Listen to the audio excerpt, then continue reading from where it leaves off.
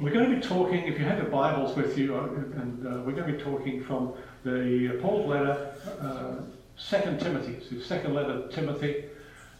If you have your Bible, you can turn there. This is an interesting letter for a number of reasons, but one of the reasons is it's the last letter of Paul that we know about, or that we have in our Bible, before he died. And it's written in awareness of his forthcoming death.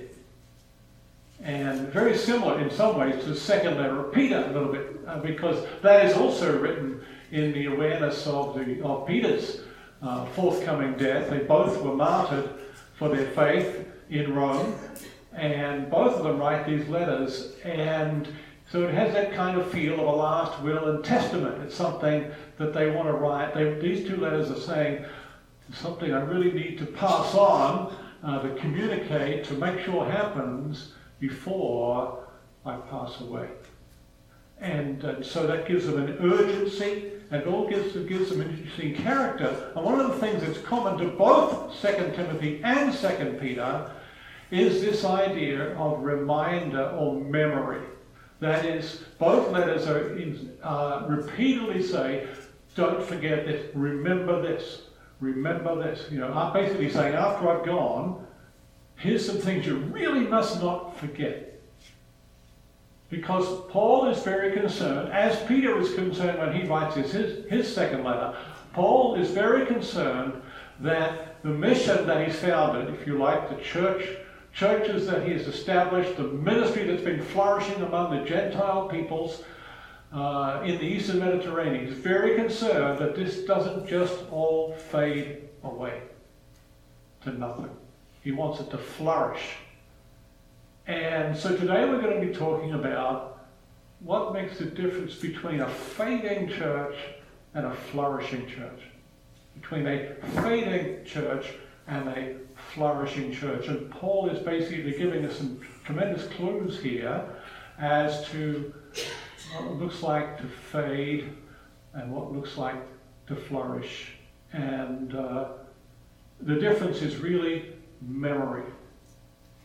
Memory. If we remember certain things, we're going to flourish. If we forget, we're going to fade away. We remember or forget. So let's start at the beginning. Paul, an apostle of Christ Jesus through the will of God, according to the promise of life which is in Christ Jesus, to Timothy, the beloved child, grace, mercy, and peace from God the Father and our Lord Jesus Christ. Typical Pauline greeting from a letter, with the addition of the word mercy. Most of Paul's greetings are grace and peace, and then he adds this one, mercy, in here. And so it's not just a formula; it's a blessing that he's praying for them.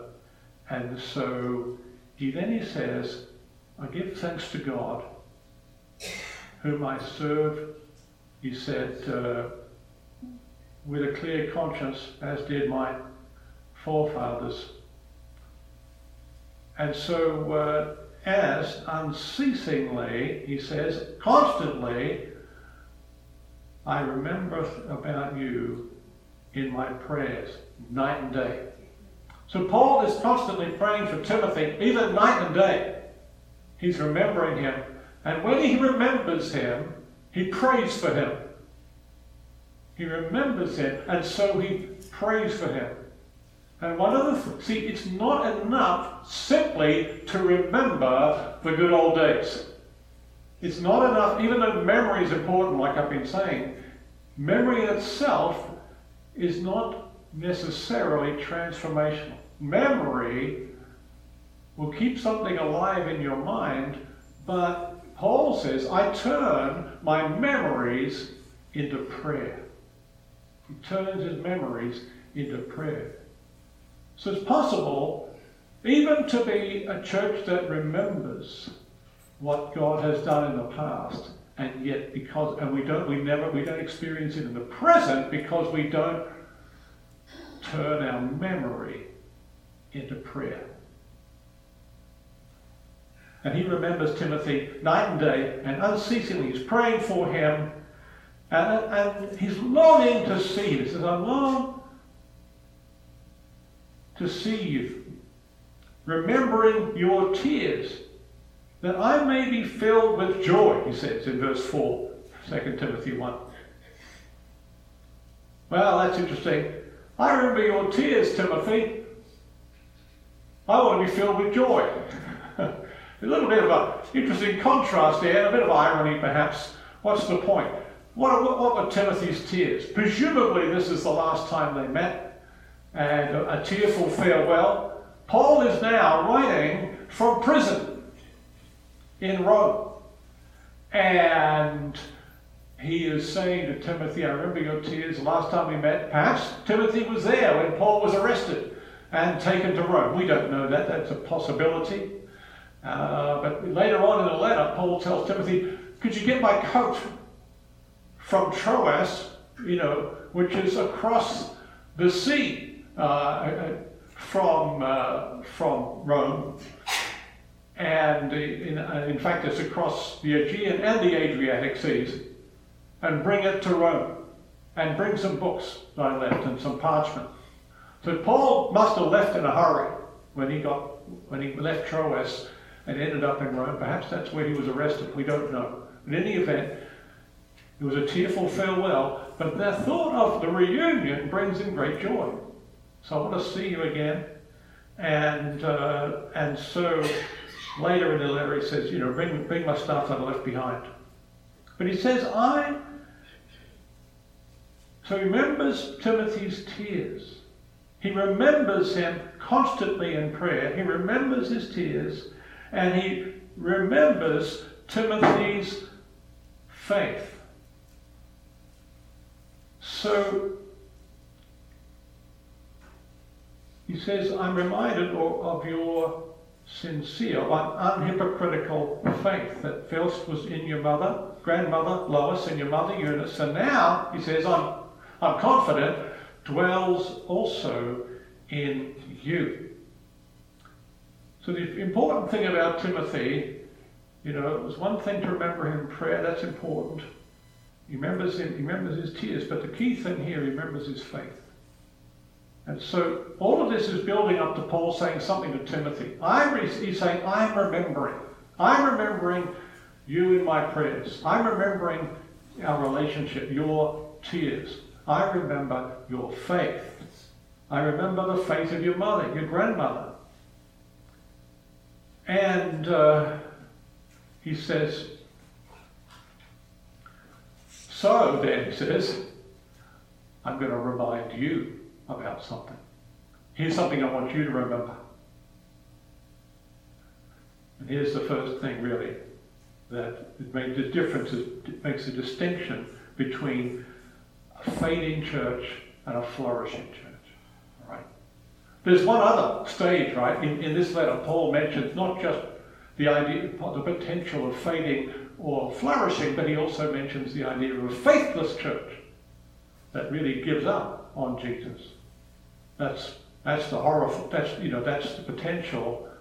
But here he says, I want to remind you to rekindle the gift of God, which is in you through the laying on of my hands. Now, we don't know exactly what gift it was that God gave to Timothy when Paul laid hands on him. We don't know. He doesn't actually say, but it needs relighting, rekindling, if you like. It's like a fire when it gets low, and all you got is a few embers there, and it's not really burning. You need to rekindle it. You need to light it up again. And so Timothy had a gift, and it appears, if we read between the lines, that he's let it go. God gave him something, and it's definitely on the back burner, maybe not even a light.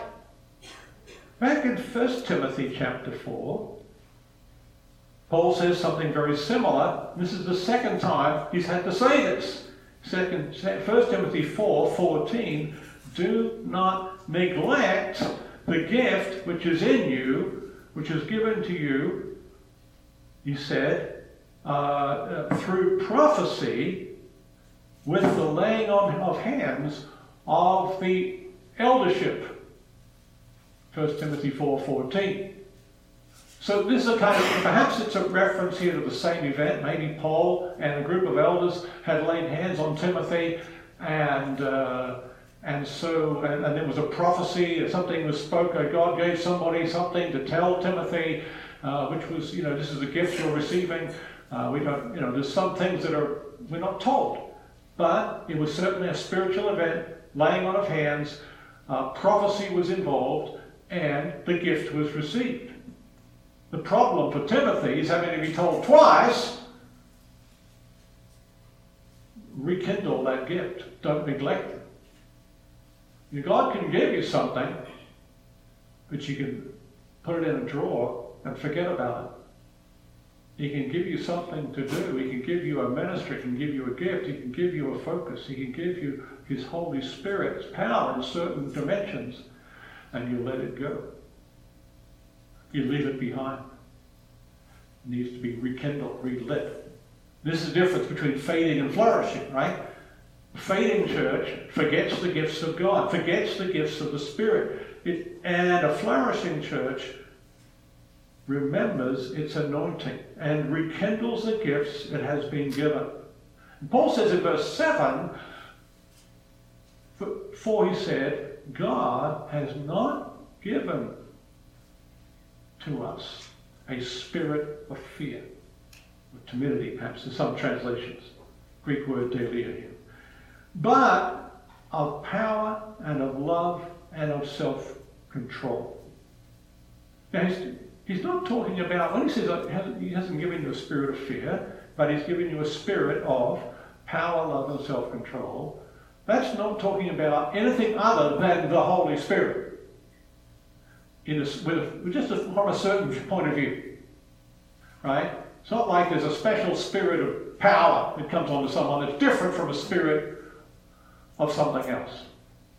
It's the Holy Spirit. Just like in John, in the Gospel of John, Jesus calls the Holy Spirit the Spirit of Truth.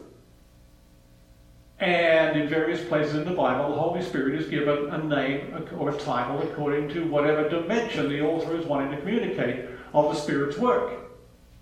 So, for John, he's the Spirit of truth. For Paul here, he's the Spirit of power and love and self-control. In other words, that's what the Spirit is characterized by. Well, that's what he does, and it's the difference between fear and power, right? The spirit of fear or the spirit of power and love and self-control.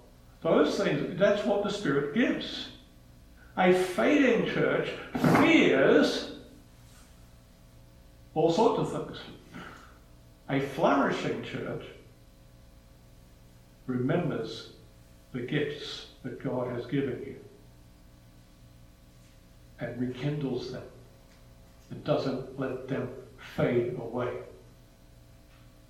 So these passages actually point to some interesting spiritual dynamics, I think. Here is Timothy, who has received a gift. We don't know what the name of that gift is, but it might have something to do with the power, love, and self-control that's mentioned here. But he's received a gift in the very act of someone laying hands on him, or a council of elders, and Paul the Apostle, laying hands on him and prophesying over him, would you believe? Well, it's in the Bible, right? And that's how he received a gift. And even with that dynamic introduction to some area of his ministry, nevertheless, he's managed to neglect it. And it needs to be revitalized, needs to be recaptured and rekindled and lit up. So one of my challenges this morning to you is, what are the things in my life or in your life that God has given you that need to be recaptured and rekindled and revived? What gifts and areas of call, ministry, or things that God has given you to do have been let slide, have been neglected and let faded, whether as an individual or as a church? And that's a question I can't answer for you, but I think it's something that this text points to us and says, answer this one. What is it that you've let slide and let go that really God gave you already? And don't be afraid. Because if you're afraid, that's not the Spirit's work, right? That's another spirit. God has not given you a spirit of fear, of power and love and self-control. I love how those three things go together, right? It's difference between fear and power is a tremendous difference. But the power is, God's power is always brought together with God's love and with self-control. It's not, God's power is not uncontrolled.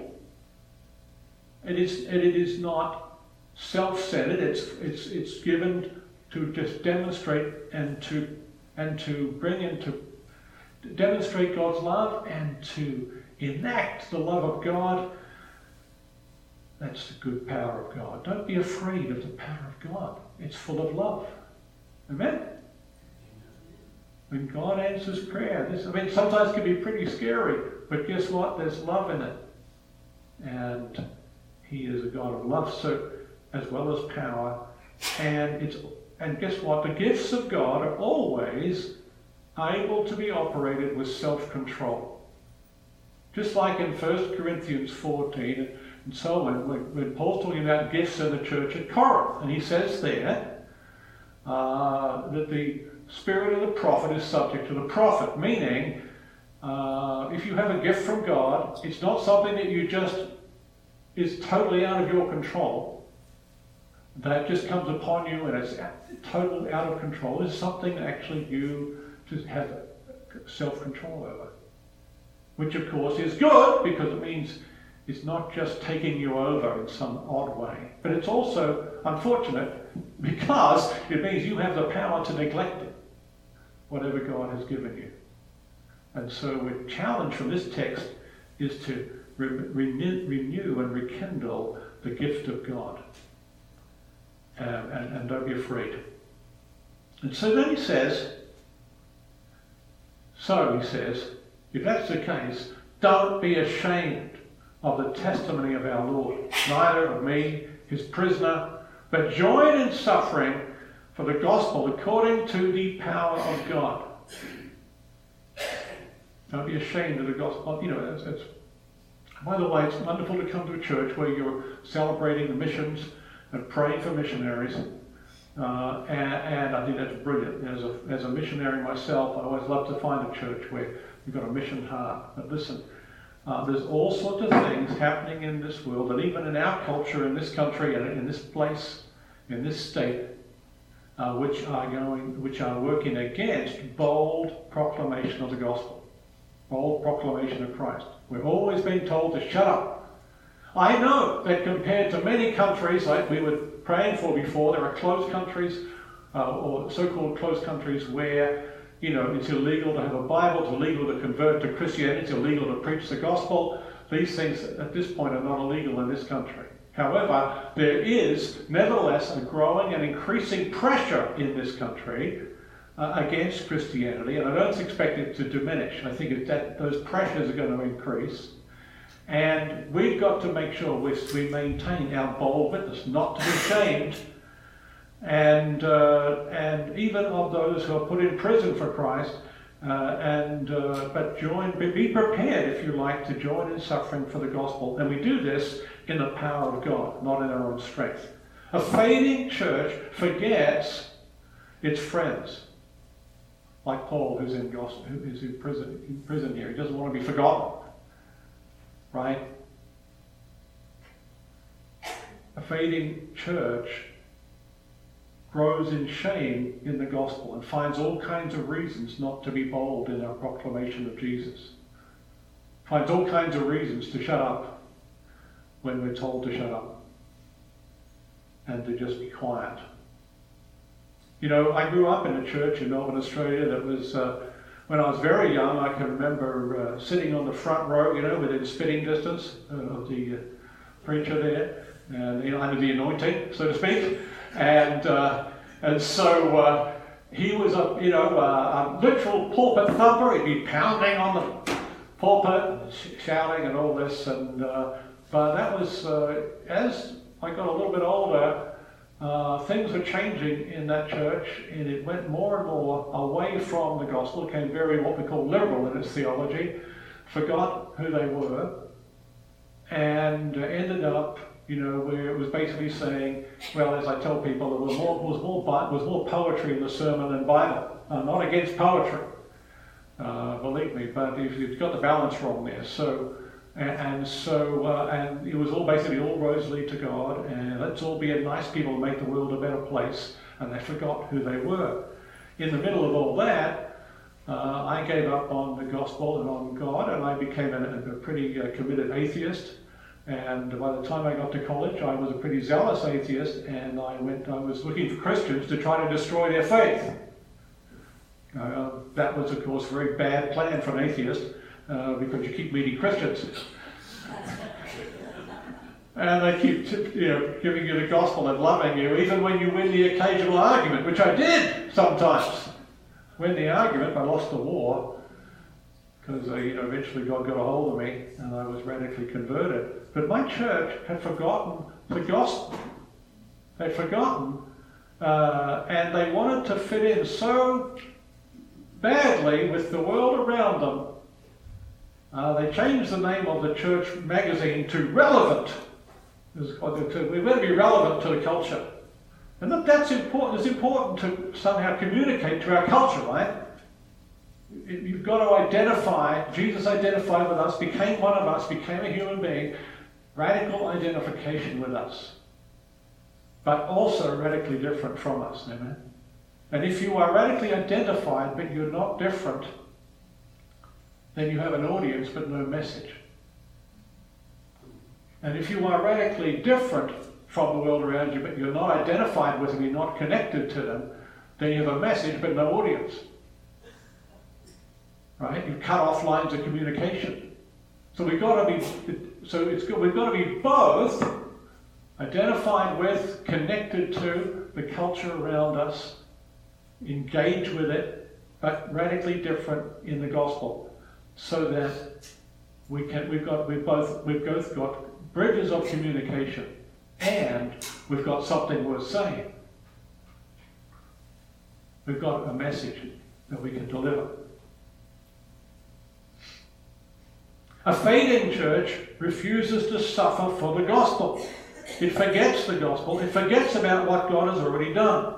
A flourishing church is bold, unashamed about Christ and about fellow Christians, and it remembers the gospel. Look what Paul says here about the gospel.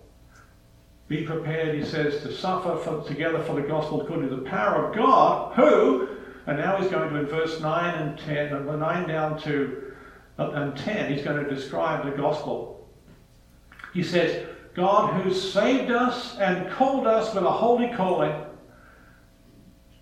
not according to our works, but according to his own purpose and grace, which was given to us in Christ Jesus from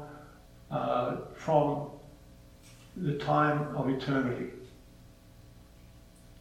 but was manifested now through the appearing of our Savior Christ Jesus, who put death to death, or if you like, nullified death, but brought life and immortality to light through the gospel. That's the gospel right there. Paul is able to spell it out in two verses, the basics of the gospel. And he says, this is what you should not be ashamed of. A fading church is ashamed of the gospel, forgets its roots, and refuses to suffer for the gospel. It forgets what God has done in Christ. A flourishing church is bold and unashamed about Christ and about fellow Christians. It remembers the gospel. Look, let's face it, sometimes, let's be honest, sometimes we get embarrassed by what fellow believers do, right? It's sometimes not easy to identify with other believers, because sometimes they're just a bit cringeworthy. I know, I'm sure there'll be times when I'm the one that people think is cringeworthy. We've done that to other people. But Paul's here saying, don't be ashamed of the gospel, and don't be ashamed of me, he says. Somehow, we better bring this together. Now, he said, Paul says in verse 11 here, for this gospel I was appointed a herald and an apostle and a teacher. Just piling up as many words as he can to say, this is what I was appointed for. I was appointed to proclaim it, to initiate it, to teach it. And it says, that's why I'm suffering all these things. So Paul is writing from prison and telling Timothy, don't be ashamed of the gospel. Boldness for the gospel got Paul in prison. That's why he's there. If he'd just gone along with what the culture wanted him to and what the Romans wanted him to do, he wouldn't be in prison right now. If he just refused to cause trouble, right, he wouldn't be in prison. And we wouldn't have 2 Timothy. And the story would have had a different ending. So, Paul is, and so notice here he tells Timothy, that he says in verse 12, but I am not ashamed. He's already told him, don't you be ashamed of the gospel. Now he's telling him, I'm not ashamed. He tells Timothy, be prepared to suffer for the gospel together. He says, I'm already suffering for the gospel. Thanks, Tim, Paul says. Get on with it, right? I remember you fondly. I just want to see you. I'm looking forward to our reunion. But don't let the gospel fade in your life so that you just become fade into obscurity here. You need to flourish in your faith. Don't be ashamed of the gospel. Well, the fading church fears the culture around. The flourishing church holds on to faith and trust in God. Look at verse 12.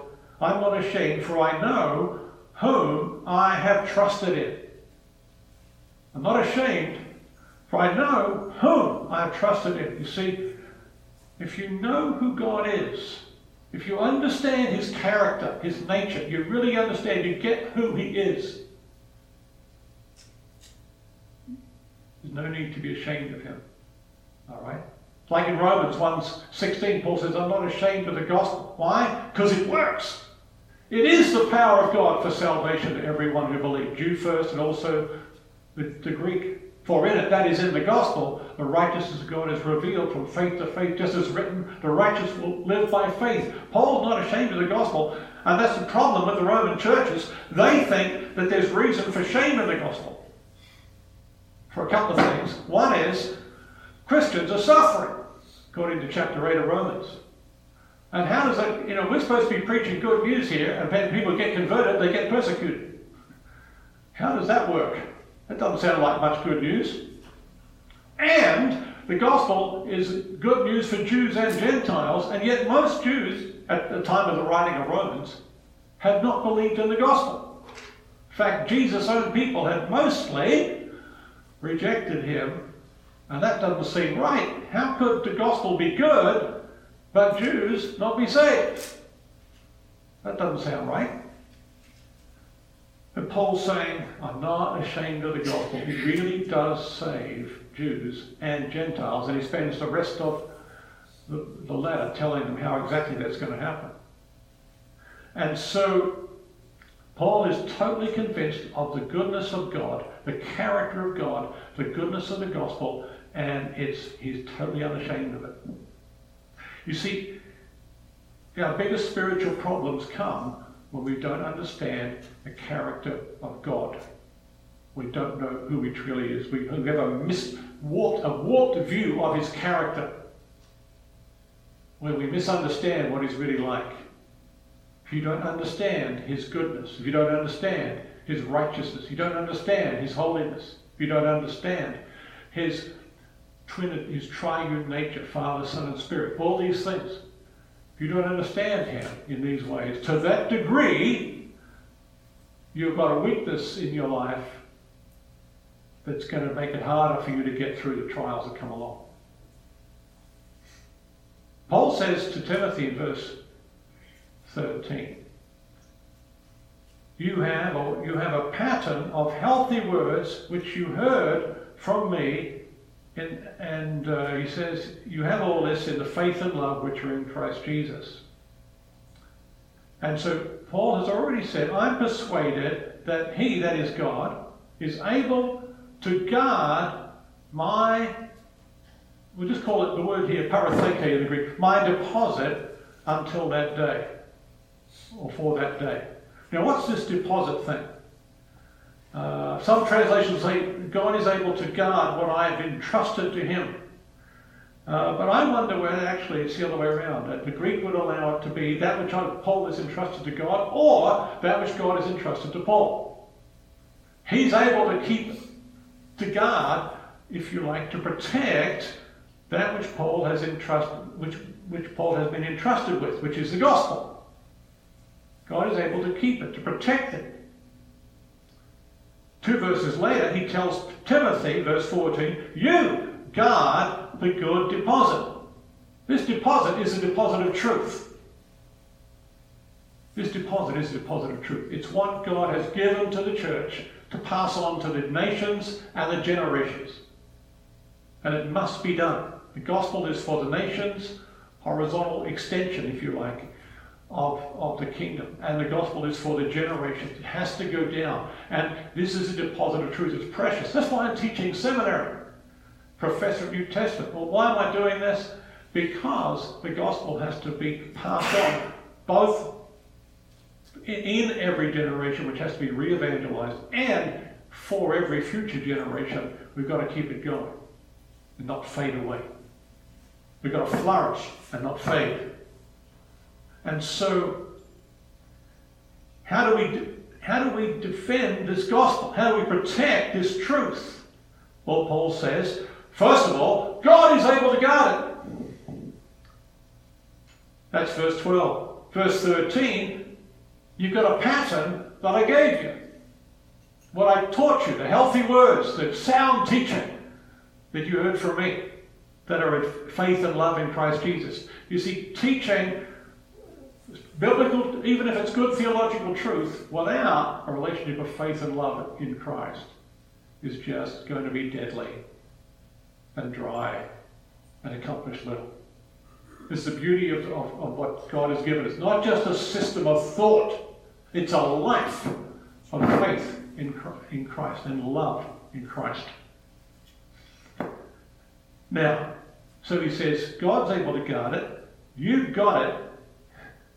I've already told you. And 14, he says, you, Timothy, guard this precious or this good deposit. And how is Timothy supposed to do this? Look at the text. Guard this good deposit through the Holy Spirit which dwells among you. And then we already found in verse 12 that God is able to guard it. Now, how does God guard it? Through giving the church the Holy Spirit. It's Timothy's command. He says, guard this deposit through the Holy Spirit which is given to you. But the you there is plural in the Greek, which is given to all of you, or literally among you is probably a better translation.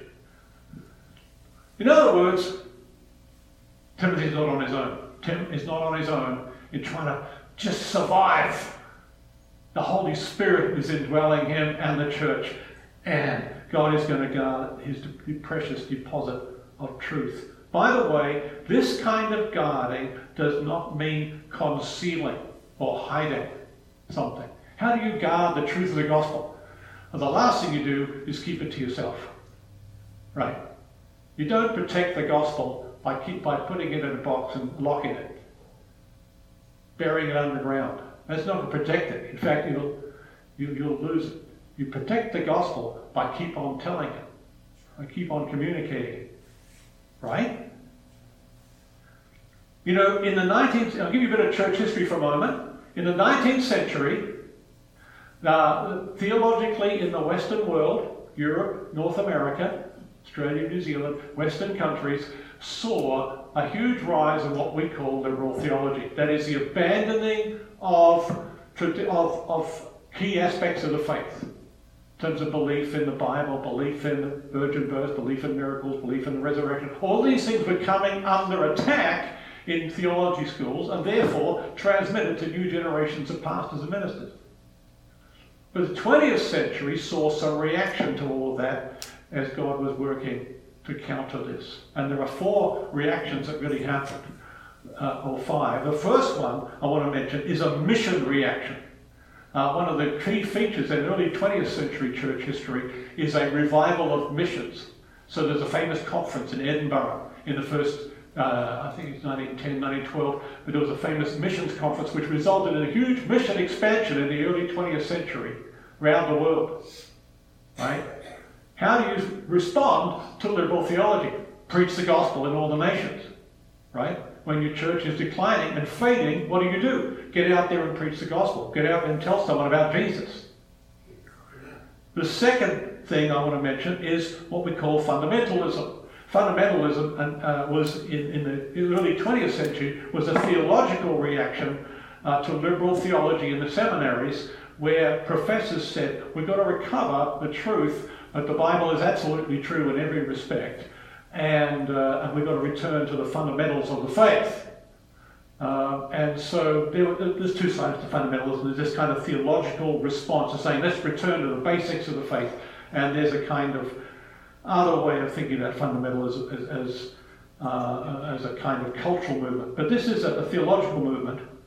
So a return to the preaching of the gospel in all the nations, a return to the basics of the faith. Also, we see in the first decade of the 20th century, the rise of Pentecostal Christianity. What's happening there? This is a return, this is a new appreciation or renewed appreciation of the work of the Holy Spirit. People are saying, we've forgotten the power of God. We've forgotten the gifts of God. We need more of God's power and His gifts among us. That's important. I'm not saying that all fundamentalism and all Pentecostals have always done the right thing. All I'm saying is this was God at work in all sorts of ways, recovering what had been lost. The 4th thing was the rise of what theologians call neo-orthodoxy, but this really means theologians saying we've got to recover orthodox Christian doctrine. And the 5th thing was what we might call revivalism. And we can think here of the so-called Korean Pentecost, which was in the first decade of the 20th century, over 700 years ago, a huge spiritual awakening in Korea, in South India, and in Wales. Those things had their own mission input, sending people all over the world. Revivalism. So these are various things that happened to counter the threat of abandoning the faith. And the fading church was becoming a flourishing church once again. So that now there are far more believers per head of population in the world now than there were 100 years ago. Far more. It's in far more nations than we were 100 years ago. It's remarkable what God's done in 100 years. And we can be still part of it. Amen? Amen. So, in verse 15 to verse 18, Paul talks to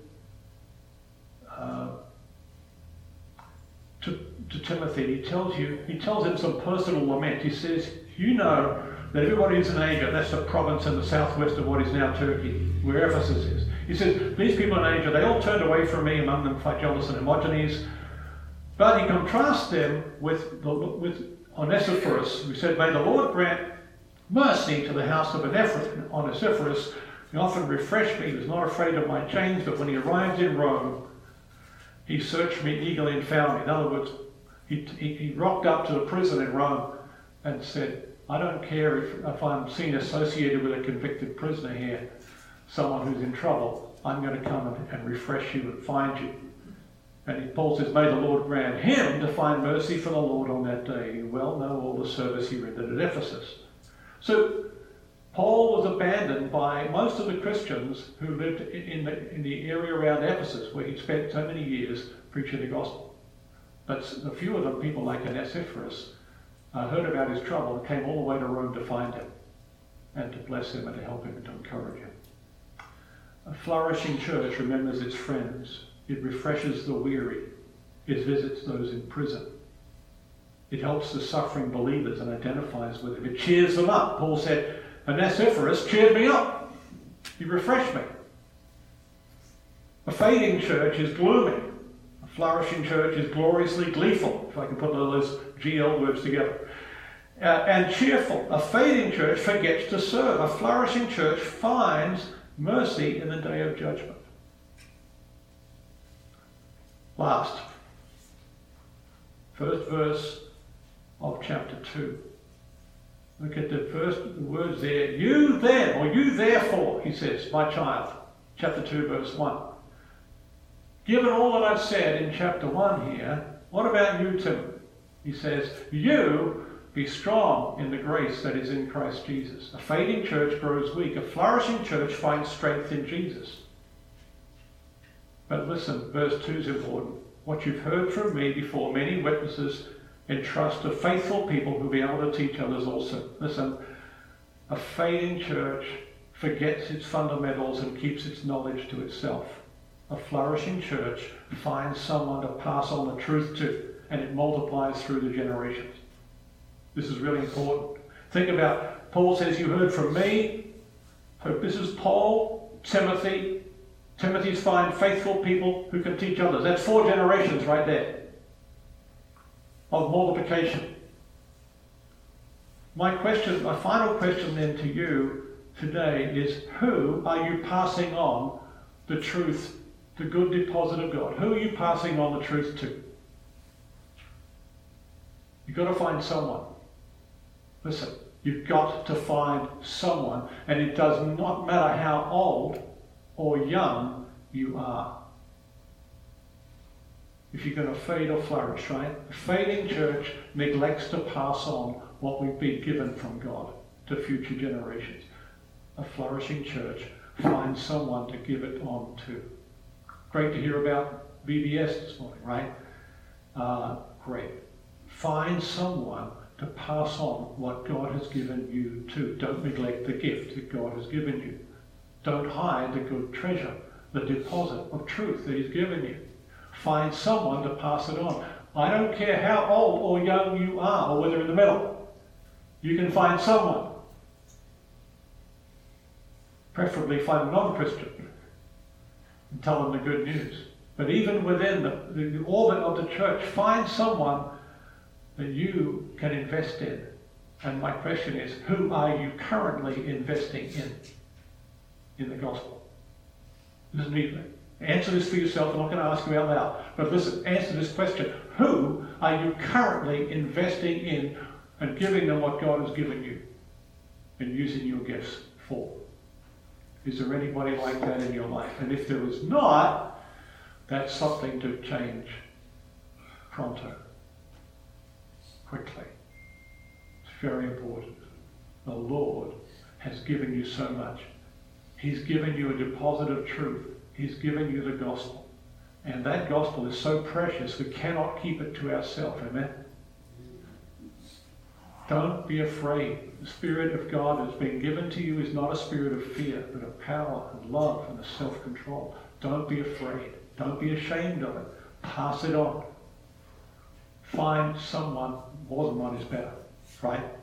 Paul tells Timothy, find faithful people. Paul is not just writing to Timothy. We know he's writing to all sorts of other churches. And don't just find one. Find some people that you can pass on now, this year, this week, this month, what God has given you. Just do it. Find some people to invest in and give them the deposit of the gospel, the deposit of truth that God has given you. This means if we do this, guess what? We won't be a faithless church. We won't be a fading church. We will be a flourishing church, because we don't forget who we are. We don't forget what God has done. We remember and we renew and rekindle and revive what God has done and pass it on to future generations and the nations. Amen? Father, in Jesus' name, we thank you for the wonders of the gospel, what God has done in Christ. saved us and called us with a holy calling. We thank you for the incredible truth of the gospel, the death and resurrection of Jesus. Father, in Jesus' name I pray for my brothers and sisters here, that your Spirit would fill them with power, love, self-control. That your Spirit would embolden them not to be ashamed of the gospel and not to be afraid of the culture around them and what people think, but to be bold in the gospel and to remember all that you have done and who you are. Not to forget, but to remember, and to rekindle the gifts that you've given them, and to look outward, to invest in the lives of others, to find people that they can share with and invest in and pass on the truth to, who can then go and teach the truth to others. Father, in Jesus' name, make this a church that invests in the nations and the generations to come. And make each person, give each one here today someone or some people to whom they can invest in, pass on the truth to, just like Paul is doing to Timothy and Timothy has to do to others. We pray this in Jesus' name.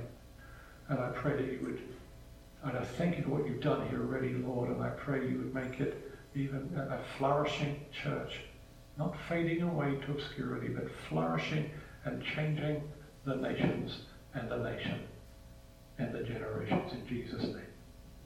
Amen.